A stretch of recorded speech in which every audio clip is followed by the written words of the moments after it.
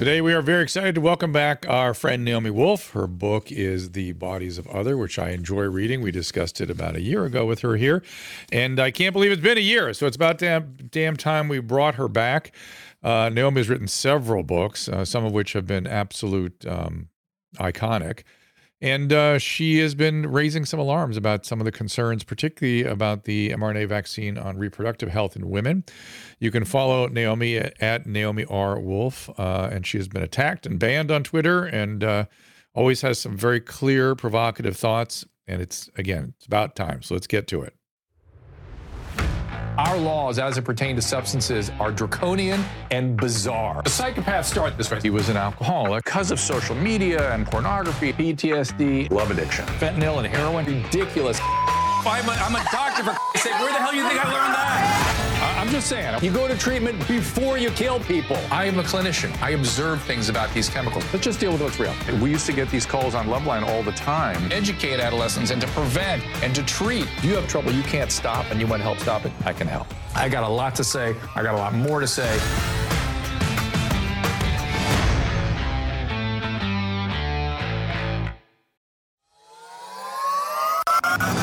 Mom deserves the best, and there's no better place to shop for Mother's Day than Whole Foods Market. They're your destination for unbeatable savings, from premium gifts to show-stopping flowers and irresistible desserts. Start by saving 33% with Prime on all body care and candles. Then get a 15-stem bunch of tulips for just $9.99 each with Prime. Round out Mom's menu with festive rosé, irresistible berry chantilly cake, and more special treats. Come celebrate Mother's Day at Whole Foods Market. Hey, it's Ryan Reynolds, and I'm here with Keith, co-star of my upcoming film, If, only in theaters May 17th. Do you want to tell people the big news? All right, I'll do it. Sign up now and you'll get unlimited for $15 a month and 6 months of Paramount Plus Essential Plan on us. MintMobile.com/switch. Upfront payment of $45 equivalent to $15 per month. Unlimited over 40 gigabytes per month. Face lower speeds. Videos at 480p. Active Mint customers by 531.24 get 6 months of Paramount Plus Essential Plan. Auto renews after 6 months. Offer ends May 31st, 2024. Separate Paramount Plus registration required. Terms and conditions apply if rated PG. And speaking of more to say, you can find more of Naomi at drdrnaomiwolf.com. And also, as I said, follow her, Naomi R. Wolf is where her Twitter handle is. Of course, she is renowned for her feminist book, The Beauty Myth, which became a leading, really one of the leading canon for the third wave feminist movement. She was a journalist. She remains a journalist, a Rhodes Scholar, and as I said, an author of multiple books, most recently, The Bodies of Others. And it's been too long, so let's welcome in Naomi Wolf. There you are. Thank you. Hi nice there. to be with you again. Hi. It's great to be with you again, too. And I want to start with a very sincere apology. I want to, as effusively as I can, fall on my sword. And I want to explain why and what and frame it. So sit back and enjoy this if you like this kind of thing. So, so Naomi's book is a wonderful, the subtitle is The New Authoritarians, COVID-19 and the War Against Humanity. And it reads in real time. I read it last time you were in here. It reads in real time, sort of so much of the confusion and the extraordinary experiences we all had. She looks into it with the mind of the clear-sightedness of a journalist as it was happening, as she was raising issues, as we were all wondering what was going on. She chronicles this in the first half of the book, and she gets into concerns about female reproduction and the issues that women were having from the vaccine, because the vaccine obviously figured prominently into some of her concerns. And I will just say, we now know that we have a very significant Pfizer executive on the record saying that they knew about these menstrual irregularities being a very serious concern. I have now seen pathological specimens that show excess spike protein in the ovaries, in the adrenal gland. The executive in the Project Veritas case pointed out that he thought maybe it had something to do with the hypothalamic pituitary axis, which is a very common it's a very delicate cycling system, a neuroendocrine system that women have that can get easily set off But we now know some of the possible mechanisms, not just the ovaries, but also there could be, we've seen excess spike protein now in the myelin and actually in the neuronal cell walls. So it could actually be direct neuronal effects. And we also know that spike protein is affecting plasminogen activator inhibitor by inhibiting that inhibitor and causing problems with bleeding and clotting. And we, of course, also know now that this spike protein is very much a part of what we call an endotheliitis, or a lining of the artery problem that could easily be manifest in the uterine wall and the uterine lining. So there's at least 5 mechanisms I could think of that could be causing this that are of serious concern. And I am getting emotional when I want to say this. When Naomi brought this up, I was, the kindest thing I can say is I was dismissive. I was quietly dismissive of what she was bringing up because I had seen menstrual irregularities caused by everything in my career. And I thought, oh, it's just another thing. It's just another thing. I was wrong. I apologize. I got it. I don't know whether we're going to find out exactly what's going on, but I was as wrong as I could be. And the one thing that this pandemic has taught me, well, one of the many things, I've learned a lot of things that I didn't want to know, but the one thing that I did want to know is hubris and certainty is the enemy. You can't be certain about a lot, and don't discount anything until we know for sure what the data is. So I thank you for bringing it up, and I most sincerely apologize. You don't have to accept my apology. I want to fall on my sword. If I had a samurai sword, I'd fall on it right now, and that is that. So we can get on with cheering up. Okay. Really? Oh, okay. Dr. Drew, can I jump in there now and respond to that? Please. Look, I really appreciate what you just said. I wasn't offended. It's been a long year and a half trying to bring these concerns, not just to you, but to everybody. And I'm not offended, but what I am is very appreciative that you're on a learning curve, as we all have to be. And that's what a real scientist and a real healer and a real, journalist is always supposed to be doing, which is learning. So Yeah. I just really, what I'm seeing is that, the world is really dividing, or the world of I'm sorry, I have a puppy. The world of doctors and epidemiologists and virologists is really dividing into, especially male doctors and epidemiologists and virologists, into those who really take on board how important women are, and how delicate are all the systems that have to work together in order for women to menstruate, lactate. I'm sorry, bear children. That is the evil dog that took down Naomi's shoulders. You'll see us. She's in a sling right now, and that dog is devilish. The dog is loud. Maybe I should take a moment to go hold the dog, because I am actually alone in the house with this podcast. And if I sure, whatever you have to do, and I can talk to Susan for a second. Now, did I adequately satisfy what you needed me to do? Because Susan was unhappy. I didn't think I offended Naomi back then, but I just didn't. I didn't treat what she was saying with the respect it deserved. She responded to you appropriately and said, "You don't know anything about women. I'm a woman." Okay, I like that about her. I don't know anything. That's not fair. And I loved her for that. But I just teared up when you were giving that apology, and I think that Naomi's a friend of ours. So when you saw that she was taking some, heat on Twitter, you said, we need to have her come back because I need to apologize. And I was like, for what? And then you reminded me, and I went, oh yeah, you do. So, but I can't believe it's been almost a year, and you were so way ahead of the curve. Well, thank you. I mean, but you guys are so sweet, and we are friends, and hopefully friends always learn together. But really, what's much more important is what's happening to millions of women. And I'd love to jump right in. And I mean, I thought that your presentation, your introduction, was really important about what could be causing the bleeding and clotting and dysmenorrhea and agonizing cramps and, horrible ruination of menses that, I heard about a year and a half ago and was deplatformed by Twitter. We now know, with the collusion of the CDC, Carol Crawford of the CDC, and the White House singling out my accurate tweets saying that women are having menstrual dysregulation. And a horrible ruination of my reputation, my career followed my accurately noting, as I've noted, I think I may have said this to you the last time we spoke, for 35 years, I've been writing about women's health and sexuality and reproductive health. And so this was completely aligned with the journalism I've been doing forever and ever and ever. And so suddenly in this new world, it's, unaskable. It's an unaskable question, what's happening to these women.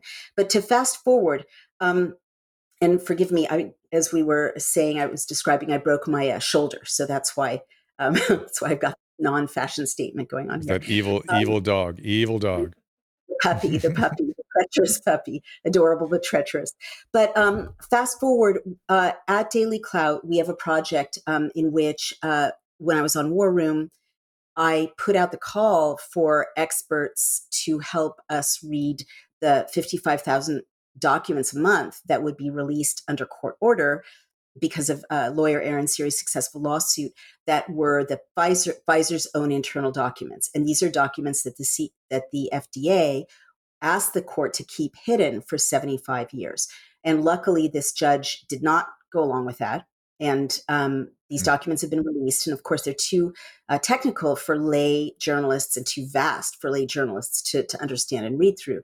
So to my amazement, at first 2,500 and now 3,500 experts, ranging from biostatisticians to medical fraud investigators, RNs, physicians of all backgrounds, clinicians, research scientists, lab clinicians, anesthesiologists, pathologists, et cetera. They've all united around the world to read through these documents and issue reports. And so we now have 54 completed reports. Our book, which we just issued as an ebook, the War Room Daily Clout Pfizer Documents ebook, is in the top 10 Amazon Kindle ebook bestsellers for the last few weeks. And I recommend that you all look at it. But where I'm going is, in these 50 reports, Dr. Robert Chandler, who's a distinguished sports medicine physician who has treated the Angels and the Lakers, he has identified one other mechanism that I want to share with you about the menstrual dysregulation. What that is he found that, in the Pfizer document, it shows a chart that confirms a Japanese biodistribution study of the year before. And it's hard to keep your hair in one going in the right direction with one hand unavailable. One hand, but, yep. But he showed that in the Pfizer documents, it shows that the lipid nanoparticles in particular leave the injection site immediately. And of course, all the spokespeople told us they stay in the injection site, nothing traverses the body. But in fact, they move through the body within 48 hours, like Dr. Chandler says, a shotgun blast. And they accumulate in the spleen. They cross the blood-brain barrier, causing some brain inflammation. This explains some of the personality changes or cognitive changes that some people have noticed in their loved ones who are vaccinated. But they also accumulate in the liver, the adrenals. I may have mentioned the spleen, the lymph nodes, and if you're a woman, in the ovaries. And what's very disturbing is that Dr. Chandler found that there's not a mechanism for them leaving the ovaries. So the first time you get an injection, some of these industrial fats covered in polyethylene glycol accumulate in your ovaries. And these are designed to clot, right? That's what they do. They're liquid on superfreezing temperatures, and they become viscous. They thicken at room temperature or at body temperature. And so with your second shot, more of them accumulate in your ovaries. And of course, you need your fallopian tubes, you need your ovaries, you need all of that to not be gummed up with industrial fats. And so with every booster, more and more are accumulating in your ovaries. So that's one possible mechanism, in addition to what you found, no doubt, for the menstrual and other reproductive dysregulation that we've seen. And I guess to fast forward there too, one of his later reports shows that of the 43,000 adverse events, the Pfizer documents, more than 72% are in women. And of these, Pfizer's own words are 16% are reproductive disorders. So Those are Pfizer's own words. And then you've got this chart, and I really recommend that everyone look at it. It's on dailycloud.io in Dr. Chandler's latest report, but it's also in the ebook. And it's from Pfizer. And it shows like literally 25 different names for ruining women's menstrual cycle and thousands of cases. So it's like 2 periods a month, bleeding every day, all month, no bleeding at all, agonizing bleeding, hemorrhaging, passing clots. And so they knew. So when Project Veritas came out with this guy, Dr. Walker, saying we really don't know what's going on, Pfizer knew perfectly well what was going on. They had their own exhaustive, Mengele type documentation of horrible things they were doing to women's menstrual cycles. And I'll pause there, but I will just headline by saying that the menstrual dysregulation that Pfizer was like weirdly fixated on, right, for a vaccine for respiratory illness. Why are they so preoccupied with menstrual cycles? That's just part of what we have found now in all of these 54 reports, to be a 360-degree focus on human reproduction and disrupting human reproduction. Yeah, I think unfortunately that's where this is going to go. And we're at the stage now where there's sort of general agreement that something significant is going on. There's multiple candidate mechanisms. And by the way, COVID could be a culprit in this as well, right? I mean, we don't know because they haven't asked the questions. They have to really, it's looking like, based on Dr. Cole's work, who had all the pathology specimens, it really looks like the vaccine spike because they're not finding the nucleocapsid protein in with the spike protein in all these deposits in the ovaries and the adrenal glands, things like that. So it looks like something that is only delivering a spike, which is, of course, the vaccine. And so some of it may be benign. Maybe that lipid nanoparticle thing is a red herring. Maybe it doesn't really do anything, but it has to be ruled out. It has to be looked at carefully because something is up. And the fact that Pfizer was as concerned as they were is your smoking gun. So what comes next? What about the reproductive issues? Because of course that's the horror story in all this. That is the horror story.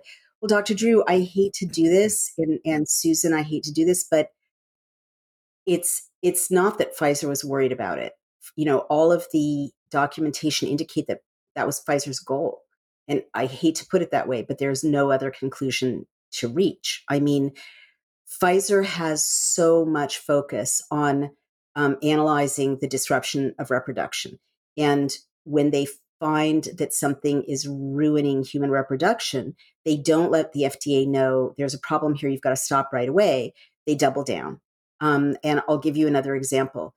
The lipid nanoparticles, Moderna's website boasts that they traverse every cell in the human body. And that's why I personally didn't get vaccinated, because I have a neurological condition. And just, with my English major, 8th grade biology knowledge of how the myelin sheath works, I couldn't figure out how, something that traversed every cell in the human body is not going to disrupt electrical impulses. But leaving that aside, these lipid nanoparticles have been known for 10 years to traverse every membrane in the human body. That's how they cross the blood-brain barrier. They were designed to take medicine to brain tumors. But of course, if you've got a brain tumor, you're pretty desperate, and a risk has a benefit. It's worth it. Right. The risk is worth it. But this is, by the way, throughout the pandemic, what I'd been complaining about was the risk-benefit diathesis has been ignored, whether it's from masking or schools or lockdowns or whatever. They just seem unable to do a risk-reward analysis. And I was commenting just today, I was realizing that it's been a year since the Super Bowl where everyone was mandated to wear a mask in an outdoor stadium. 1 year ago, with the level and activity of COVID really the same as it is right now.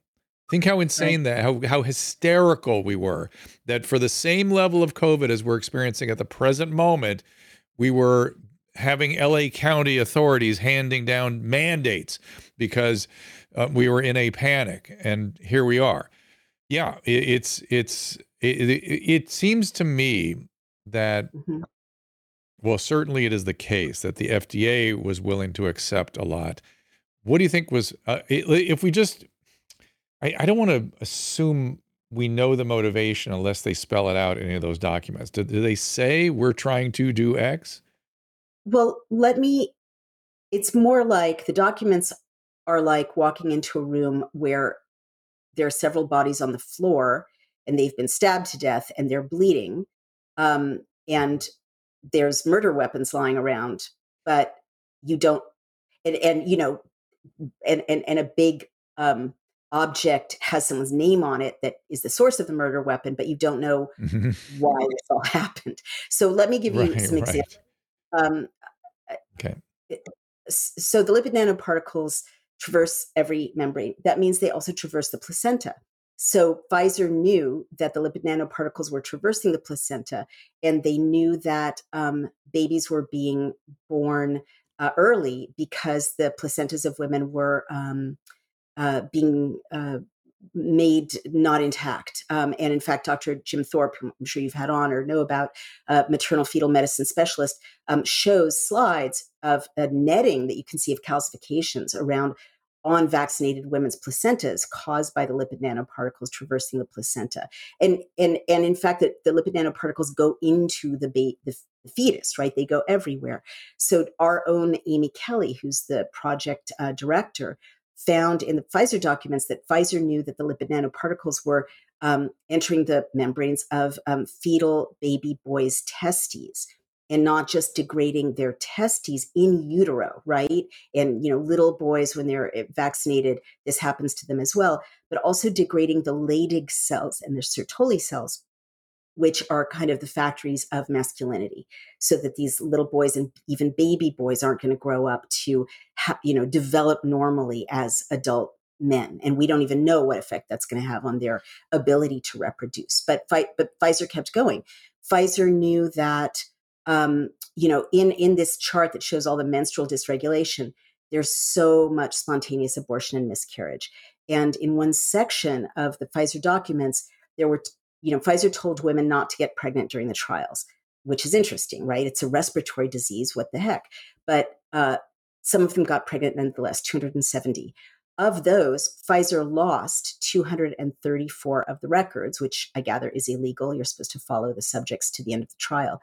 But of the 36 women whom they followed to term, over 80% of them lost their babies. The babies died. And let me go on. Throughout the Pfizer documents, there's this really sick focus on reproduction. And it's like, it's almost like it's so focused that the goal of the injection has to do with reproduction. For example, in one section of the Pfizer documents, they're injecting male Wistar-Hann rats, and they don't inject the female Wistar-Hann rats. Then they mate them, and then they sacrifice the rats. And then they do an autopsy of the rat's reproductive organ tissue. I don't know why, but why are they looking at that? Pfizer tells vaccinated men not to have intercourse with women of childbearing age, and if they do, to use 2 reliable forms of contraception. Pfizer defines exposure to the vaccine as skin contact, inhalation, and sexual intercourse, especially at conception. So Pfizer knows there's something that vaccinated men's sperm does to a zygote or an embryo. And they're warning, vaccinated men not to have intercourse with women. They define exposure as having sex with a vaccinated man, basically. Pfizer knew that the lipid nanoparticles and the polyethylene glycol, this petroleum byproduct, which coats the lipid nanoparticles, it biodistributes. Well, it also biodistributes into breast milk if you're lactating. So Pfizer knew that 4 of the vaccinated women's breast milk turned blue-green, and that babies who were nursing from vaccinated moms were showing failure to thrive, agitation, sleeplessness, and convulsions in some cases. And one poor newborn baby in the Pfizer documents went into seizures from nursing from a vaccinated mother and died in the emergency room. So Pfizer knew all of this, and they kept going. They knew that the injection suppresses the sperm count and sperm motility of men. And again, just going to kind of the disabling level of, I mean, all of the metaphors, Susan will appreciate what I'm saying here, I think. All of the metaphors, all of the language we have about menstrual dysregulation in relation to this injection are inadequate, in my view, from having seen the Pfizer documents, because we've never been faced with anything like this. We've never been faced with a thing that happens to women that leads them to, at industrial scale of numbers, like hemorrhage, or past clots that they can't identify, right? And so what I'm saying is the numbers, and I just did a video on this, the tens of thousands of women in the Pfizer documents who are passing clots, hemorrhaging, bleeding twice a month, menopausal women, so many way postmenopausal women bleeding, 80-year-old women bleeding, 70-year-old women bleeding, 10-year-old girls having, menarche for the first time when they're getting injected, right? Women disabled from bleeding, right? We've never seen this before. So the CDC calls it, a change in your period. You might have, menstrual symptoms is maybe the most that they say. And yet what I'm seeing is women being really disabled at scale, because how can you be a student or an athlete or a mom of small children or a worker or stand for 10 hours in a lab if you're a scientist, or be a crossing guard or an agricultural worker, any of the things women do, if you're bleeding in such a disabling way? And that's right in the and women also describing agonizing cramps upon having intercourse with vaccinated husbands. So all of these things I think are much bigger than just, your period lasts a day longer, which in itself is a huge change in women's lives and in their hormonal balance. There's maybe a little bit of good news in the wide age spectrum of this bleeding, because it does sort of tilt the potential mechanism back into the bleeding, clotting, endotheliitis zone rather than the endocrine, which would be, I think, preferable. I mean, we already know that the spike and the virus causes a lot of this kind of stuff.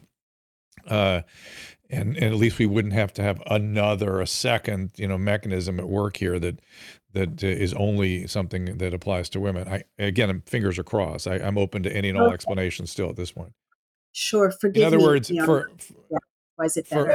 for a woman, for an 80-year-old postmenopausal woman to bleed, uterine bleeding, there has to be either sort of a massive exposure to estrogen, which I don't know where that would have come from, or something wrong with the lining of the uterus, clotting or bleeding, a clotting disorder.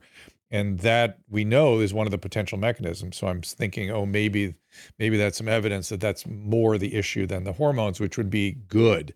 And it was not so much on the reproductive side, but in terms of, how disabling, how problematic this all could end up being. But I want to stand back from the vaccine for just a second. And one of the things that has become crystal clear since we last talked to you is from the FOIA documents of some of the back and forth, two things from the FOIA documents of the back and forth with Dr. Fauci and his colleagues.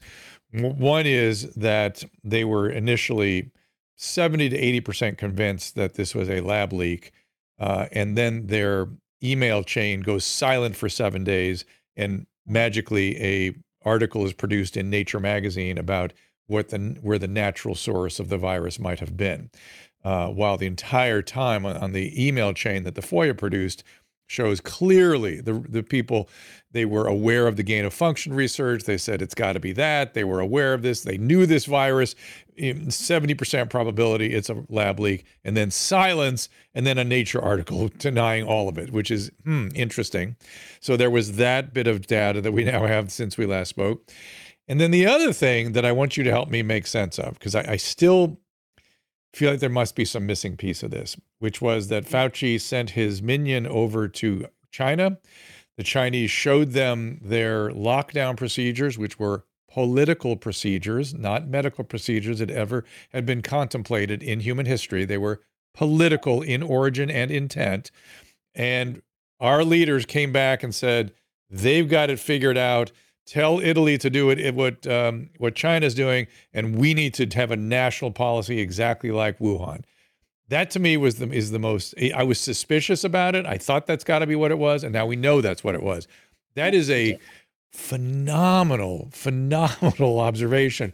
What is that? Is it as simple as they were hoodwinked and they were in a hysterical state and didn't use their right mind, or was there something else that you figure might have been going on? Because you have a way of figuring out the Chinese piece that I don't often see.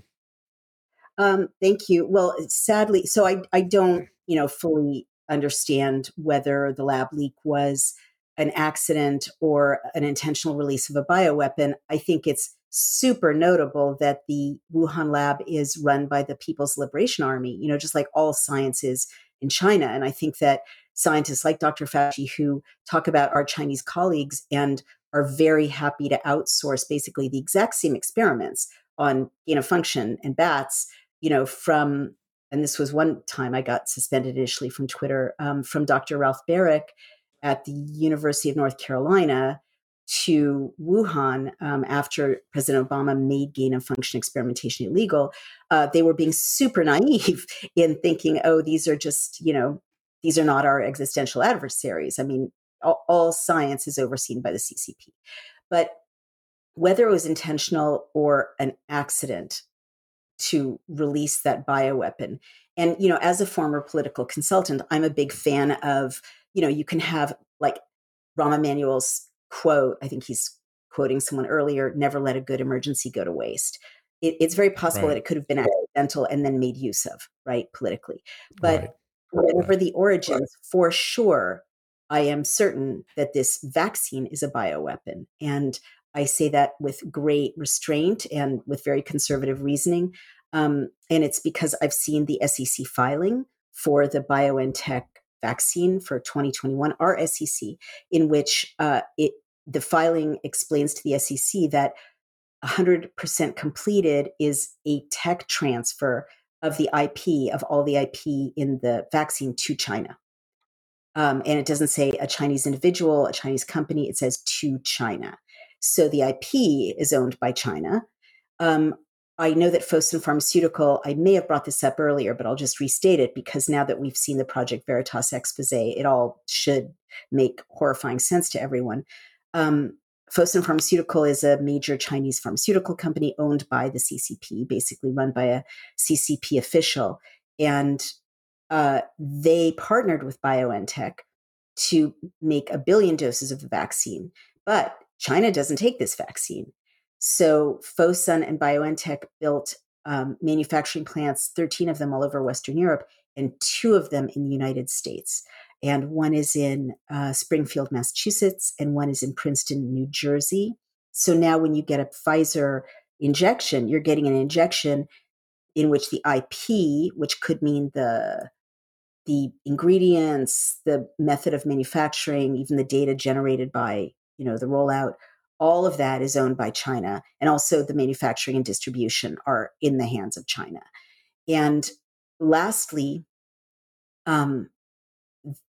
there are ways in which this injection can be made more and less lethal, including something as simple as dose, with Moderna at 100 micrograms being more than 3 times more lethal than Pfizer at 30 micrograms for an adult.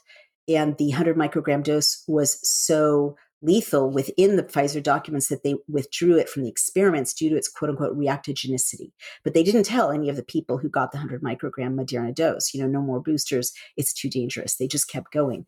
And another important piece of evidence to me that this is a bioweapon is that you can manipulate its lethality on the basis of temperature.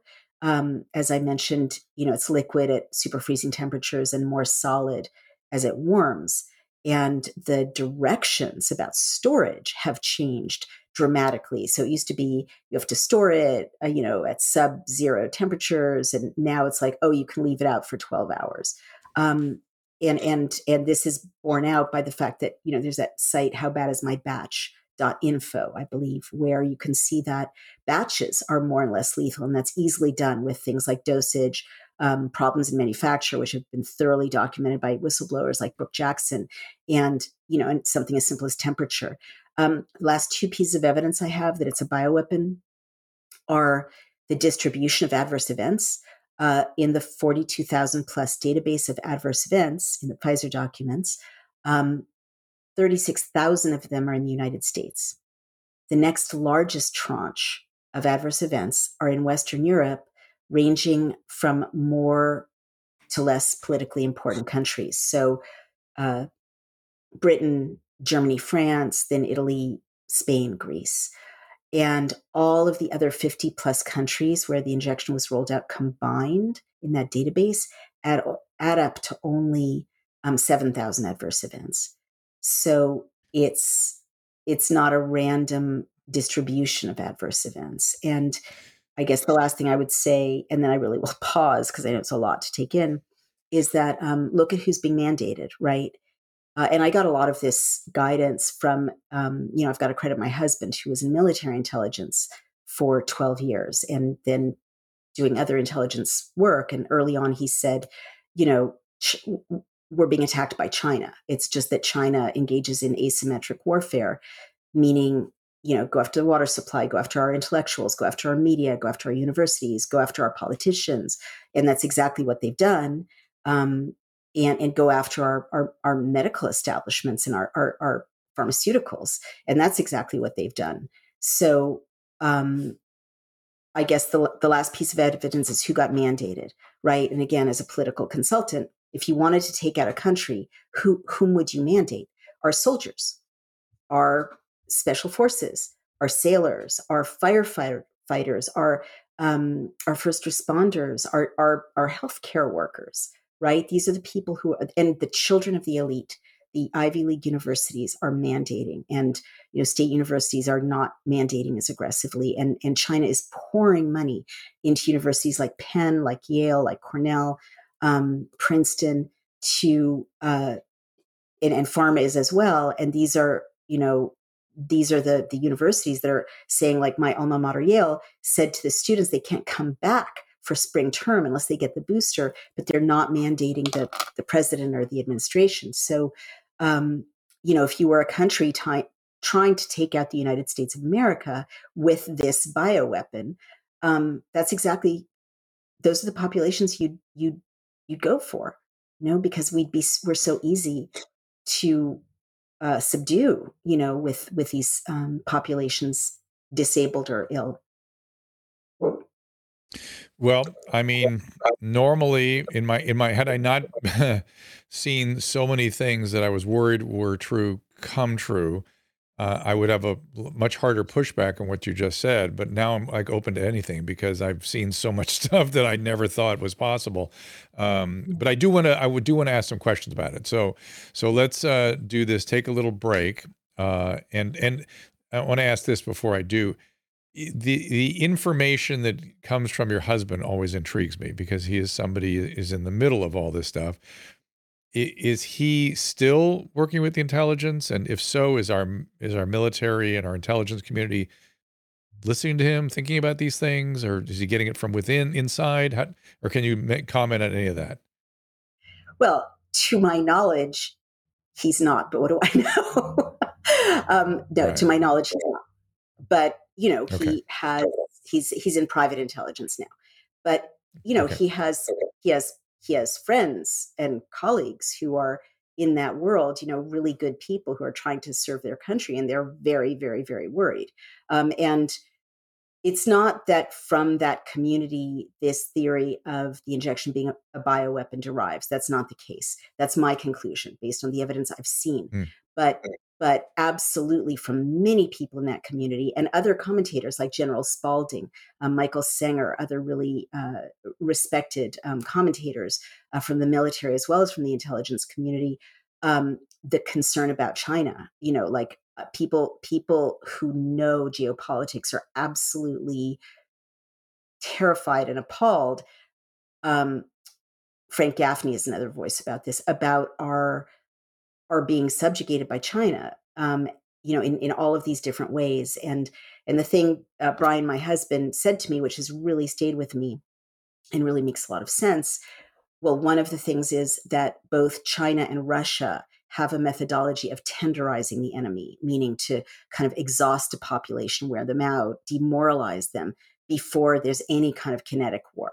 And the Chinese, it's been explained, see kinetic war as a last resort or a failure. And really the goal is to bring down your adversary in a bunch of different ways that don't have to do with a shooting war. And that's called asymmetric warfare. And that's a very well established approach that we're not used to in the West, right? We think of war, Revolutionary War, people wearing blue, wearing red, in columns, shooting at each other. That is not asymmetric warfare. Asymmetric warfare is, well, as Brian put it, they want our land, they want our water, they want our energy resources. They don't want our population. On that cheery note, let's take a quick break, and we'll be right back.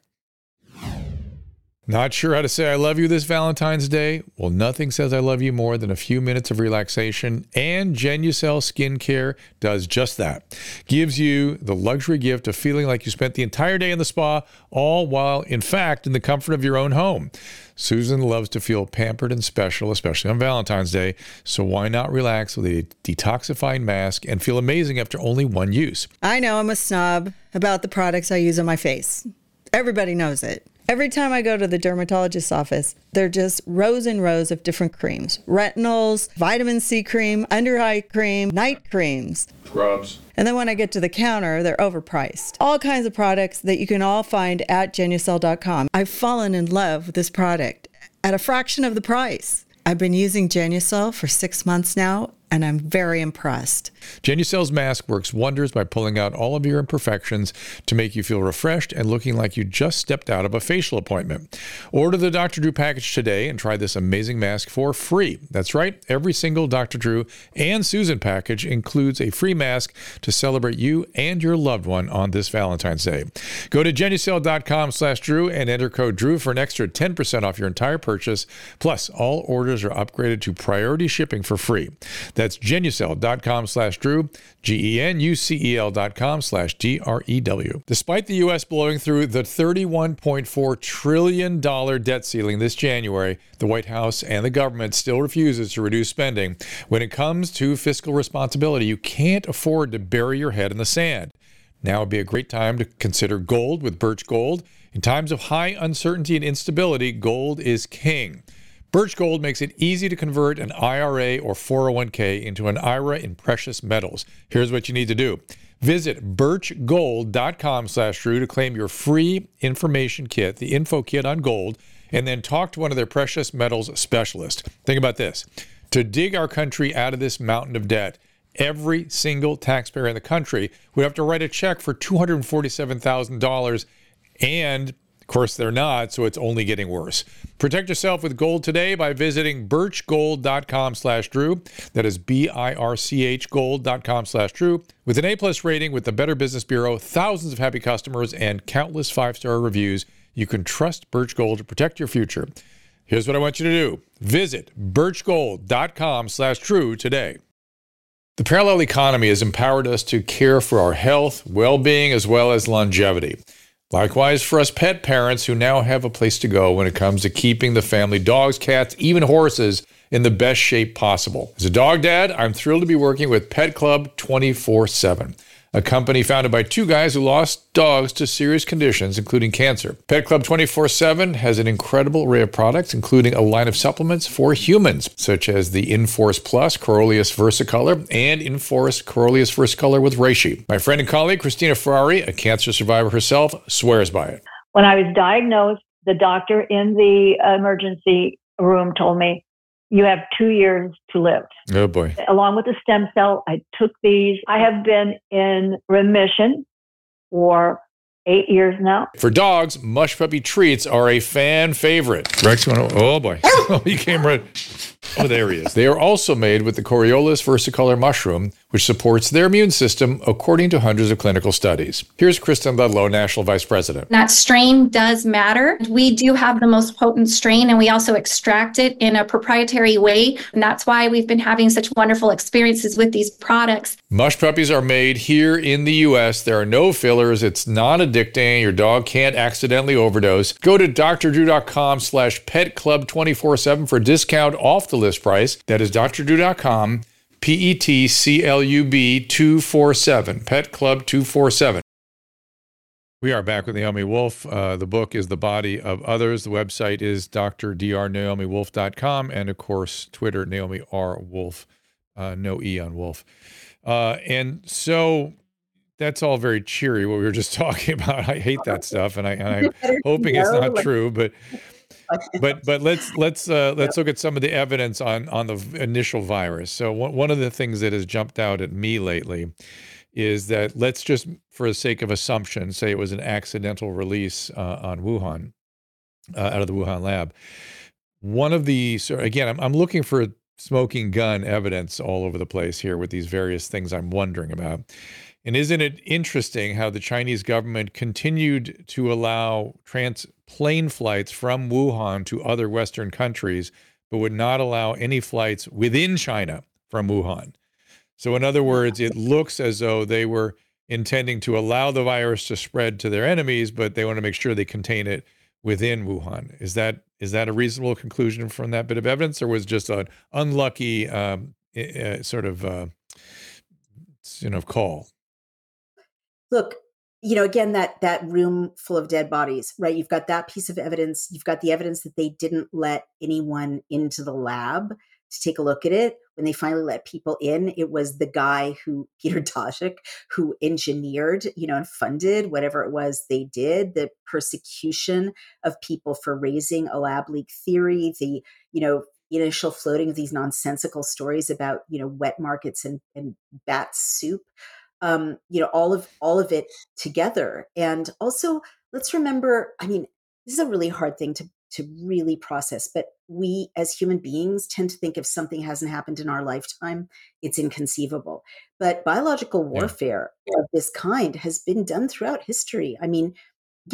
America put smallpox in blankets and gave them to Native Americans. People have been lobbing infected dead animals, like the Romans used to send them in, over the ramparts when they wanted to infect a targeted city that they were besieging. This is not an unusual way to wage warfare in human history. It's sneaky. It's not considered honorable by post-Enlightenment Western standards, but this is it's really painful to have this conversation, to wrap your mind around the prospect of our leadership being bought up by our existential adversaries, and that, there's a war being waged against us, but nothing else makes sense. And so you can fight more effectively if you do process that. But also look at who the Chinese are. I don't mean Chinese people, of course. I mean the Chinese Communist Party. These are people who soldered their own people into their homes, who harvest the organs of Uyghurs, who have vast concentration camps in which they hold people nominally with COVID. This is a brutal, sadistic, totalitarian state that's subjugating a quarter of the people on planet Earth. So why would we, for all these years, ever since the Clinton era, when, all the elite of the West was like, it's so cool that China is such a great globalist partner. All I could think is, why do you think you're going to exploit China and China isn't going to exploit you? Right? It's kind of racist, this assumption that, the West is always going to, win, and they're just going to make our trinkets. No, these are, sadistic, sophisticated. It's a sadistic, sophisticated leadership, and they disappear people, they disappear artists, they threaten people's families if they're dissidents. It's why would they not want to weaken us? They've said they want to weaken us. They have a white paper saying that they expect to be the world's superpower by 2030 because most of the rest of the world will be debilitated or preoccupied with their health. And that's exactly what we've got in the United States now with this mRNA rollout. I'm sure you're familiar with, or have brought your audience, Ed Dowd's work or Igor Chudov's work. Igor Chudov is showing a dramatic drop in live births around the world, 13 to 20% down, exactly 9 months after the mRNA injection got rolled out. And Ed Dowd has also shown a dramatic escalation in disabilities, people leaving work from disability, and otherwise unexplained deaths. And if you want to be the world's economic superpower, why not I mean, just think about the women, the working women of America. If you're really disabled half the month with this catastrophic bleeding, you're going to take disability or you're going to take days off of work. You're not, it's going to be a direct hit to the productivity of the American economy. Hmm. What about the notion, I think some people have suggested that we're unfairly scapegoating China? How do we defend against that accusation? That what thoughtful person says that? I've seen I just saw a book, in fact, come across my Twitter feed. I don't know who this guy is. You may know already. Huff, is that his name? Something like that. Let's see if I can Andrew find Huff. Huff. There are two Huffs. Yeah. Yes. Yeah. Andrew Huff, I think it was. Is that somebody I should know? I mean, I get them mixed up, so I'm the wrong person to ask. But yeah. I know one of the allegedly or ostensibly a former pharma employee who has come forward, or biotech. I don't have the details, but so we're unfairly scapegoating China. I think it's called The Truth About Wuhan. Looks like, is he an EcoHealth Alliance guy? Is that what this is? That's it. Former EcoHealth. He was former. Yeah. Okay. Well, there you go. So, but I mean, it's interesting to me that, I mean, he might have been, of course he has territory to defend, but maybe he knows these people and he feels confident in them, but he may have been hoodwinked too, right? I mean, they certainly hoodwinked all the other scientists that came back with the lockdown information. I just keep going back to like whodunits. This injection is leading young adults to drop dead or have myocarditis. A piece of evidence I didn't mention was that in 2021 in Hong Kong, which of course is overseen by the Chinese Communist Party, there was an experiment to inject Wistar Han rats.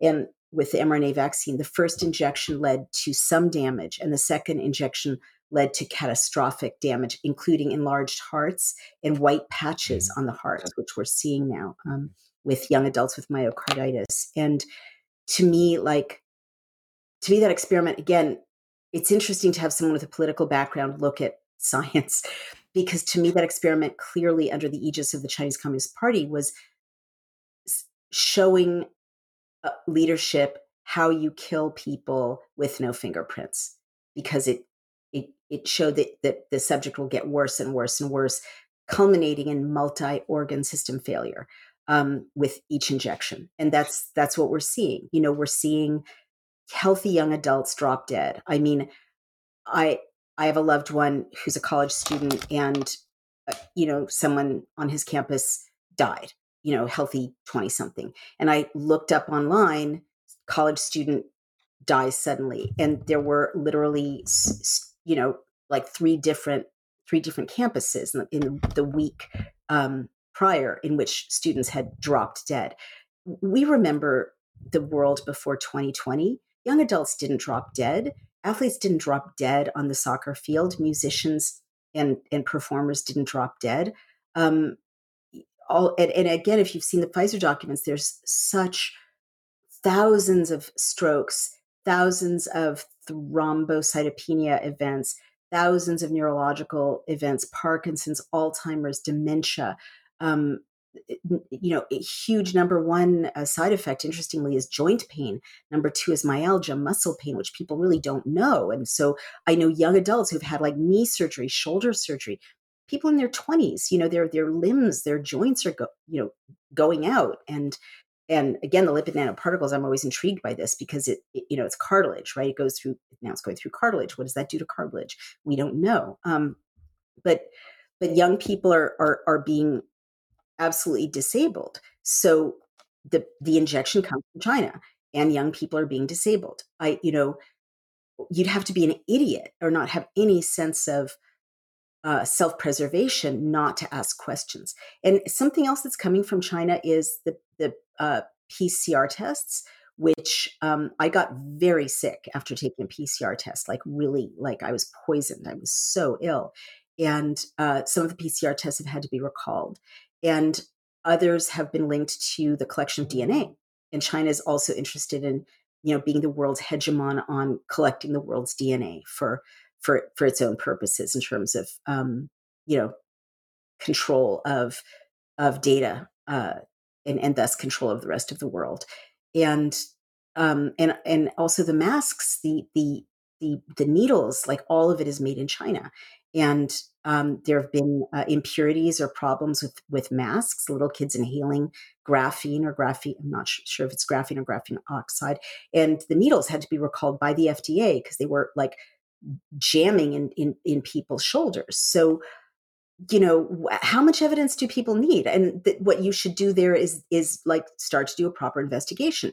If there's no problem with China, then let us into the Wuhan lab. If there's no problem with China, then well, are we comfortable with our adversary, manufacturing something that's going into all of our bloodstreams? Like, when did that become a thing?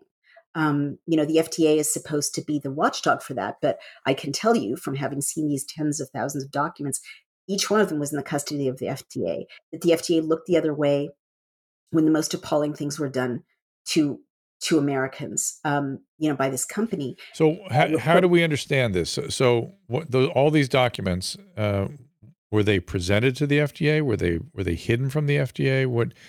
They were hidden? They're in the custody of the FDA. They're given, all of them are given to the FDA as part of the FDA's decision-making process. They say at the bottom, confidential FDA.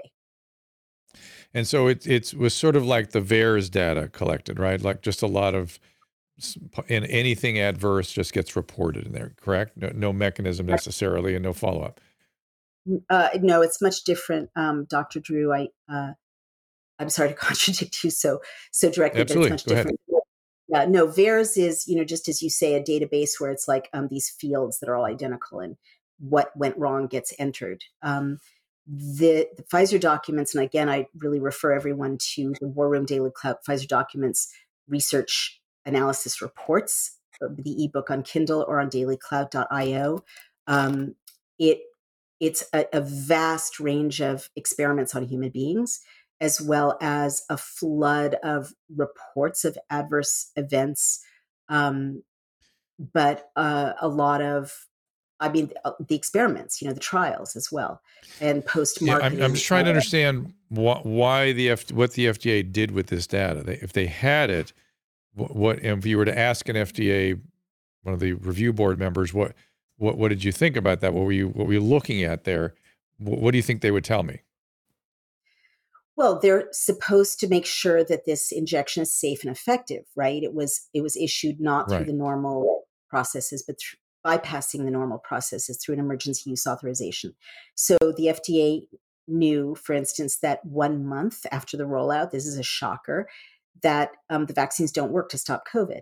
Pfizer's own internal documents show that the third most common side effect by November of 2020 is COVID. Right. And Pfizer calls the injections ineffective and waning in efficacy, and vaccine failure is the other term they use. So the FDA would have this. And if the FDA was functioning correctly, they would stop everything. They'd call a press conference and they would say, this, we're having vaccine efficacy. It doesn't work. We have to pull it. We have to keep trying, go back to the drawing board. Or, the minute they get, the reports are so shocking. The minute they get the report that shows 61 people sustained strokes within a week after being injected, and half of the stroke events were within 48 hours, they would stop everything and pull it off the market the way they did with the swine flu vaccine with fewer deaths. Or when they saw that, this is the most shocking of all, over 60 children were injected. Again, the records of 28 of them were lost, so we don't know if they survived, but 34 of them suffered adverse events, including a 7-year-old girl had a stroke and a 2-month-old baby sustained liver damage. So at that point, the FDA, if it's doing its job, would stop everything and say, it's too dangerous. We're pulling it off the market. And this is what the FDA's only job is, but they didn't. They saw all these documents. They saw all the damage, all the harm, all the, reproductive harm, the menstrual harm, the harm. So I'm trying to understand what was going on, what happened. Now, we do know a couple of the FDA directors resigned in response to the speed with which the vaccine was rolled out.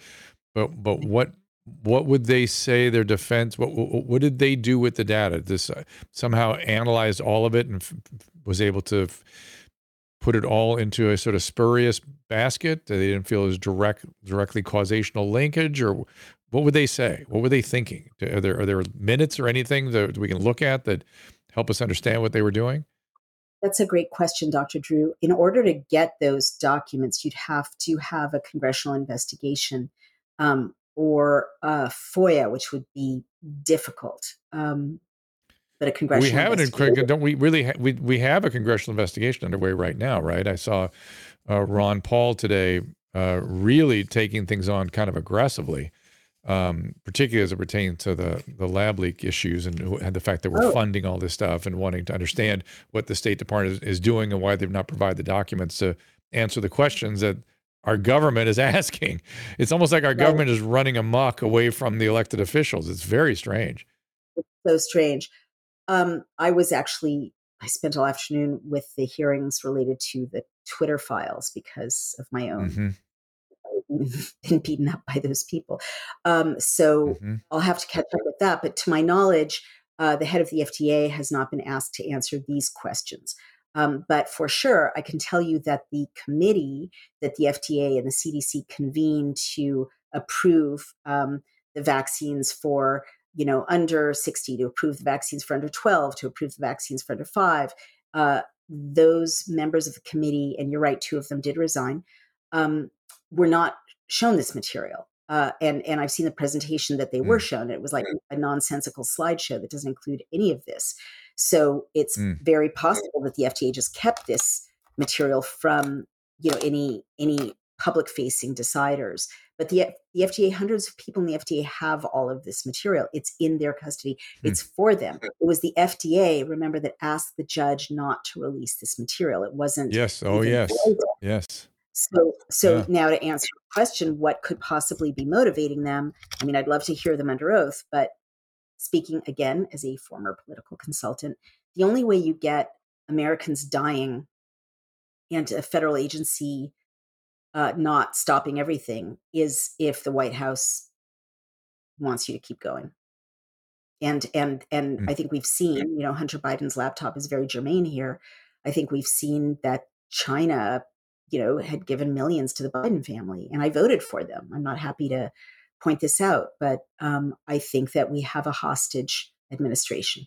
And that is one reason that, look, Dr. Drew, a balloon just went. I mean, you should talk to people in the military about this from the intelligence community. The United States of America let a balloon, a surveillance balloon, go all the way across our continental United States, right over our military facilities, our nuclear facilities, our populations, and waited till it was done with its mission before shooting it down. We are the laughing stock of the world, right? A normal American president with a normal relationship to the American people is not going to do that. Ugh. Yeah. Mic drop. Yeah. Oh, sorry.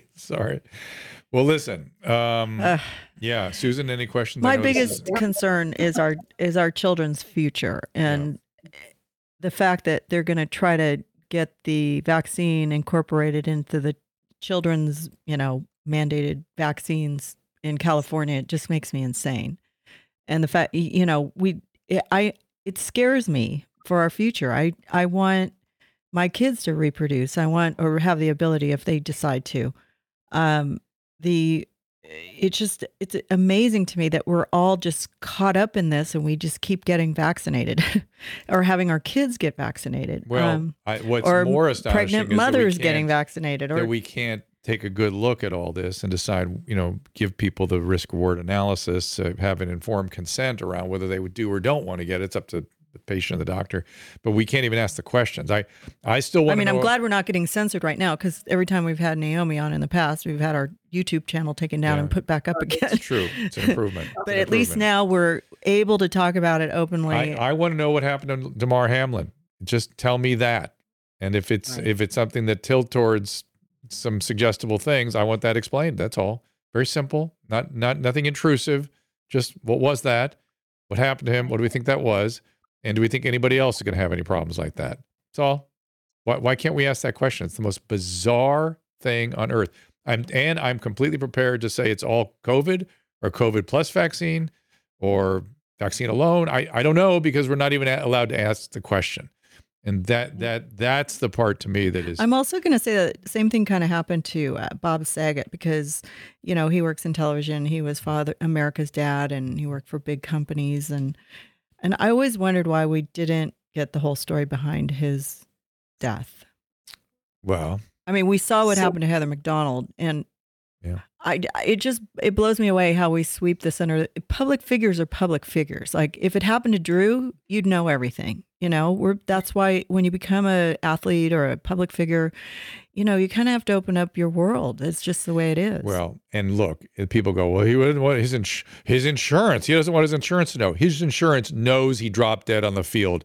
I promise. And they will demand an explanation for that. So trust me, the insurance company will know what happened to him, but it will be a confidential exchange with the insurance company. And he's under no obligation to share this with us. I understand that. But you would think he'd want to share it at least with the NFL so they could reduce the risk of other players. I think they know. I think they just don't make it public because they don't want to ruin football. Maybe. And if you see suddenly all the players going in for a cardiac MRI, well, then we know it was myocarditis. If you don't see that, well, maybe it was a pulmonary embolus. I don't know what this was, but something needs to be explained. Well, listen, Naomi. Something? Yeah, go ahead. Almost like as a review. Hi, this is Caleb Nation, the producer over on the side screen. I was just listening to all of this, and it's so amazing to hear from Naomi after a year and to just realize, oh my God, she was right a year ago, and she's been saying this the whole time. Right. So it's unfathomable to me that it would be so large. And now, especially after doing this year of shows, now my eyes, I feel like, have been opened to everything. And now I just see it everywhere. And so I'm putting these pieces together in my head and maybe trying to review this for the people that are watching. When I looked it up earlier, Pfizer's revenue was $51 billion in 2019, $100 billion by 2021.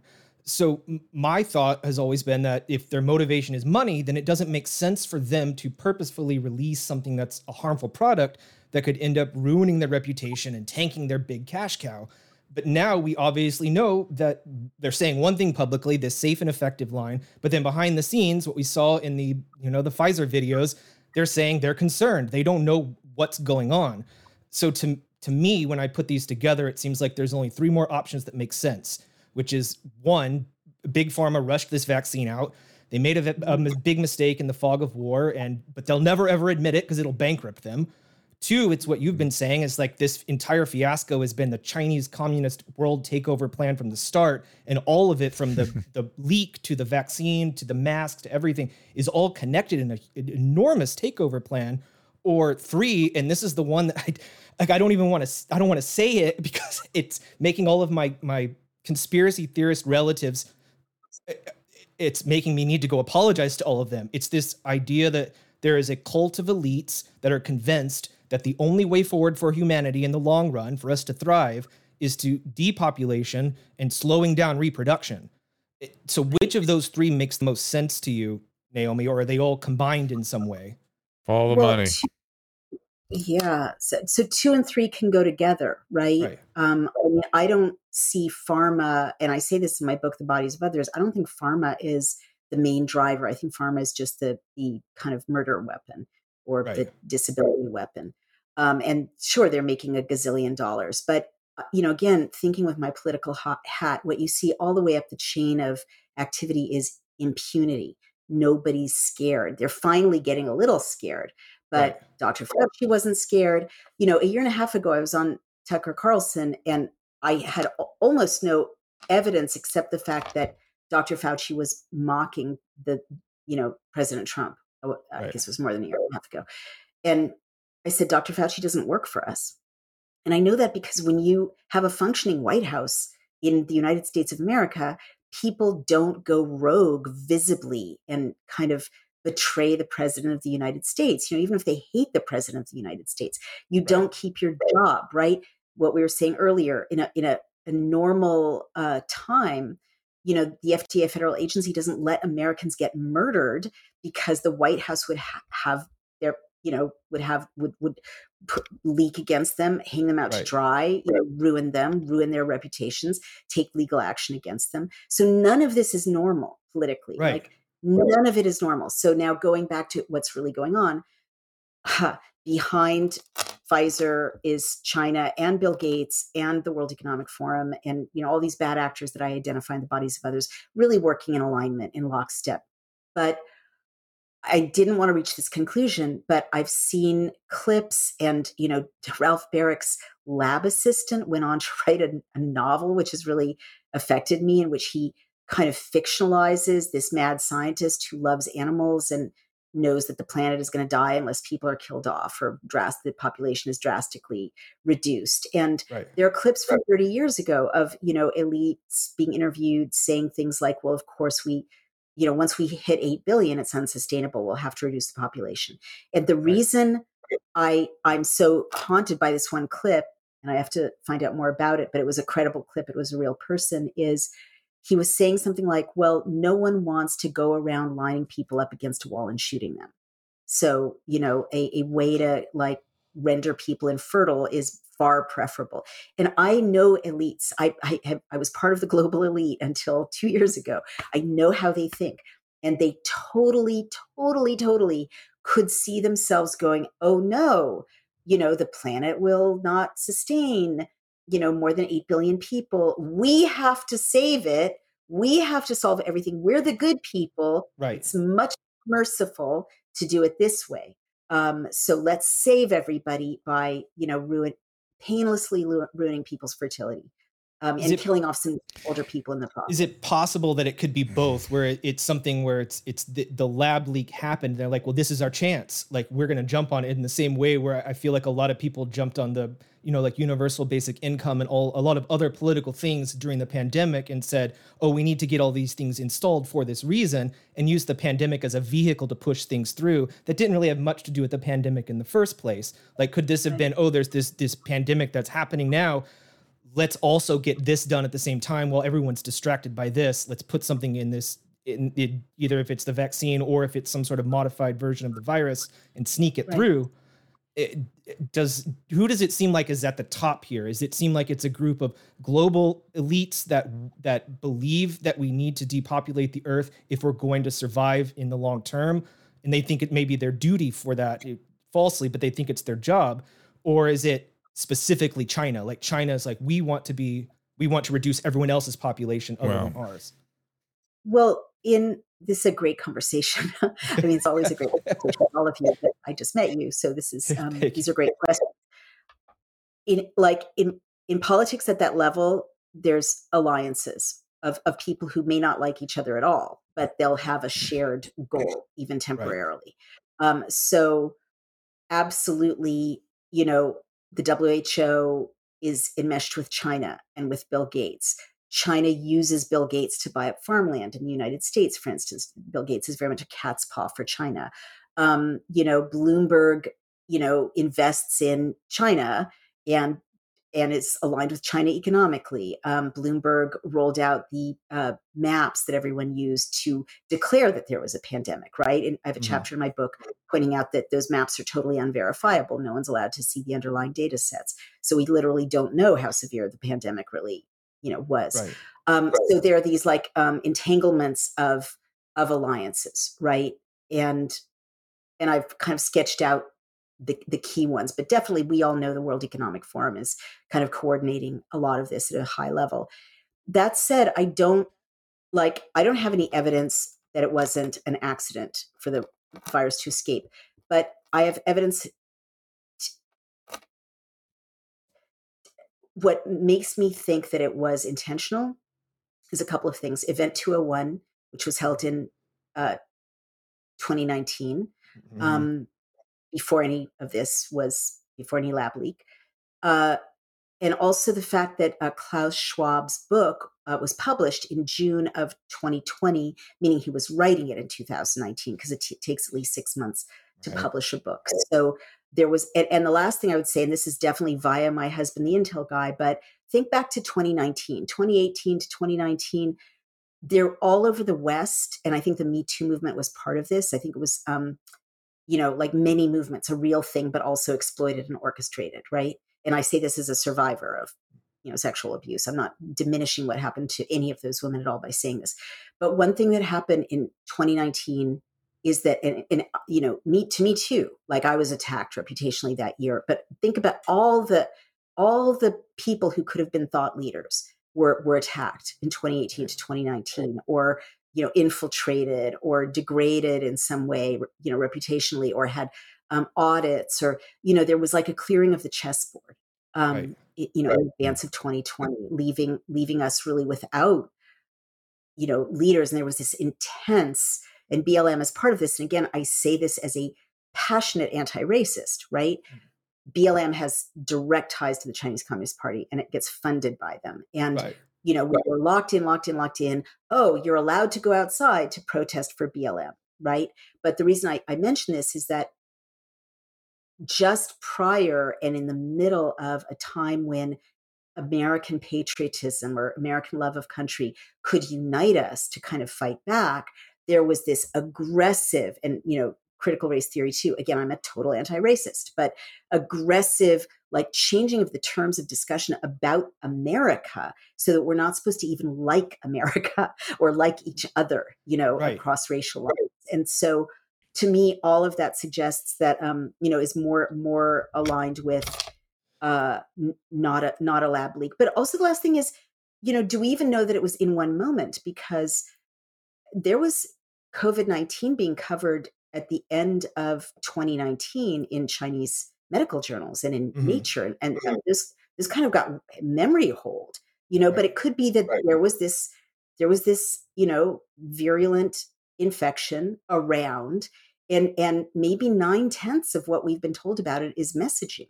Maybe a test run. They wanted to see how quickly it would spread, and then spread You guys, further. I do have to wrap. I have to wrap up right now. I've got to go ahead. I have Caleb. one last question. Just because you're such an expert on the way that the Chinese Communist Party thinks, I could do a whole show just me asking you questions. It's amazing. But one piece of this that has always confused me that I just can't quite grasp the reasoning behind it is I understand that in China, two big things stand out to me. Is one is that they've tried to limit the amount of children over the years, and for decades they tried to limit. They believe it was a 2-child rule, and then during the pandemic they supposedly released that to allow them to have people to have more children. Also, the tracking of people's faces for their social credit system. It didn't make sense to me, if this is all a plan from the Chinese Communist Party, to then impose something that requires masking on people's faces that could hinder their social credit system that was pretty big in the news right before and in the beginning of the pandemic. Where do those things fit in? Why would they push something that would require masking that would interfere with that plan? And why would they also push something that would kind of almost force them to release this decades long restriction on how many children people could have? So I don't know about the release of the restriction on children. I just want to remind people that China was forcing abortions and forcing a one-child policy, alone in the world. Like, and so that's yet another kind of smoking gun, that this thing that intervenes so intimately in reproduction, is aligned with the way they manage populations. It's a very un-Western thing. Right. It affects the old people the most, and so it's almost like you got to, and they would put the young girls, the female babies, into orphanages. They ban them, this kind of thing. And you got to remember, the one thing I keep saying is those things that we look at as unconscionable, and I've used a word, what'd you call it, sadistic. They see it as glorious, heroic, and patriotic. You've got to understand, this is the glory of the wonder of China, that they lock down, that they, do all these horrific things to their population. The population will cooperate because it is a patriotic duty to do so. But listen, you guys, I've got to. It's terrifying. We'll bring her back. We'll bring her back for the Caleb and Naomi for the Caleb Chinese Communist Party show. But I am hoping that at least some, if not most, of what you're thinking is wrong. I'm hoping, but I know now not to be dismissive and to sit by and see what the evidence shows.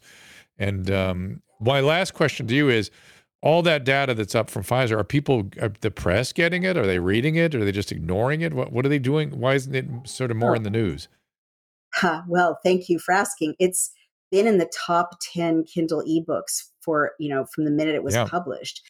And I think it's in the top 30 now. And that's literally word of mouth because, of course, not only have we had no legacy media coverage, but the New York Times created a new rule that you can't be in the bestseller list as a Kindle ebook if you're produced by a single vendor, which is what we are. And they produced that rule just in time. It would have been the week that we would have appeared on the bestseller list in the New York Times. So it's being, I mean, look, it's not just a record of the greatest crime against humanity. It's a massive map to prosecution. So the people who are guilty, which is kind of everyone in the establishment, are going to ignore it. But I ask your viewers to read it and gift it. You can gift it on Kindle. And I just want to leave everyone too with a note of hope, because I know that was a really heavy conversation. America is the greatest country on earth. It's the best idea humanity has ever had. And, we won 2 world wars, and I thoroughly believe that if we really understand what's going on, it's a new kind of war. But if we reclaim our community and our, our constitution and our sense of mission as a nation, I'm sure we can overcome this giant evil. We will leave it at that, Naomi. It'll bring you back soon. Thank you so much for sharing this with us, drnaomiwolf.com, and we'll see you soon. Thank you so much. Thank you both. You bet, Naomi. Thank you. Great to see you. Susan, I have to wrap this up right here. Any last comments from you? Nope. I just wanted to end it with a few dog barks, and we're ready to go. Let's put tomorrow's guest up. We have someone who's been very against, in the UK, the vaccination of children. She's had some success there in the government. Molly Kingsley, I think it's her name. Yeah, Molly Kingsley, and Dave Rubin on Monday. Duncan Trussell on Thanksgiving Day. I beg your pardon, on Valentine's Day. It's when I give thanks for what I've got in my life. I'll be giving thanks too. Yeah, and Jessica Rose coming in the 15th with Dr. Kelly coming back. That should be very interesting. And then Brooke Jackson, the whistleblower, on the 22nd. Again, tomorrow's 11 a.m. Pacific time. We're at a completely different time. Make sure I got that on my schedule. Yeah, 11 a.m. tomorrow. We'll see you then. Ask Dr. Drew is produced by Caleb Nation and Susan Pinsky. As a reminder, the discussions here are not a substitute for medical care, diagnosis, or treatment. This show is intended for educational and informational purposes only. I am a licensed physician, but I am not a replacement for your personal doctor, and I am not practicing medicine here. Always remember that our understanding of medicine and science is constantly evolving. Though my opinion is based on the information that is available to me today, some of the contents of this show could be outdated in the future. Be sure to check with trusted resources in case any of the information has been updated since this was published. If you or someone you know is in immediate danger, don't call me, call 911. If you're feeling hopeless or suicidal, call the National Suicide Prevention Lifeline at 800-273-8255. You can find more of my recommended organizations and helpful resources at drdrew.com/help.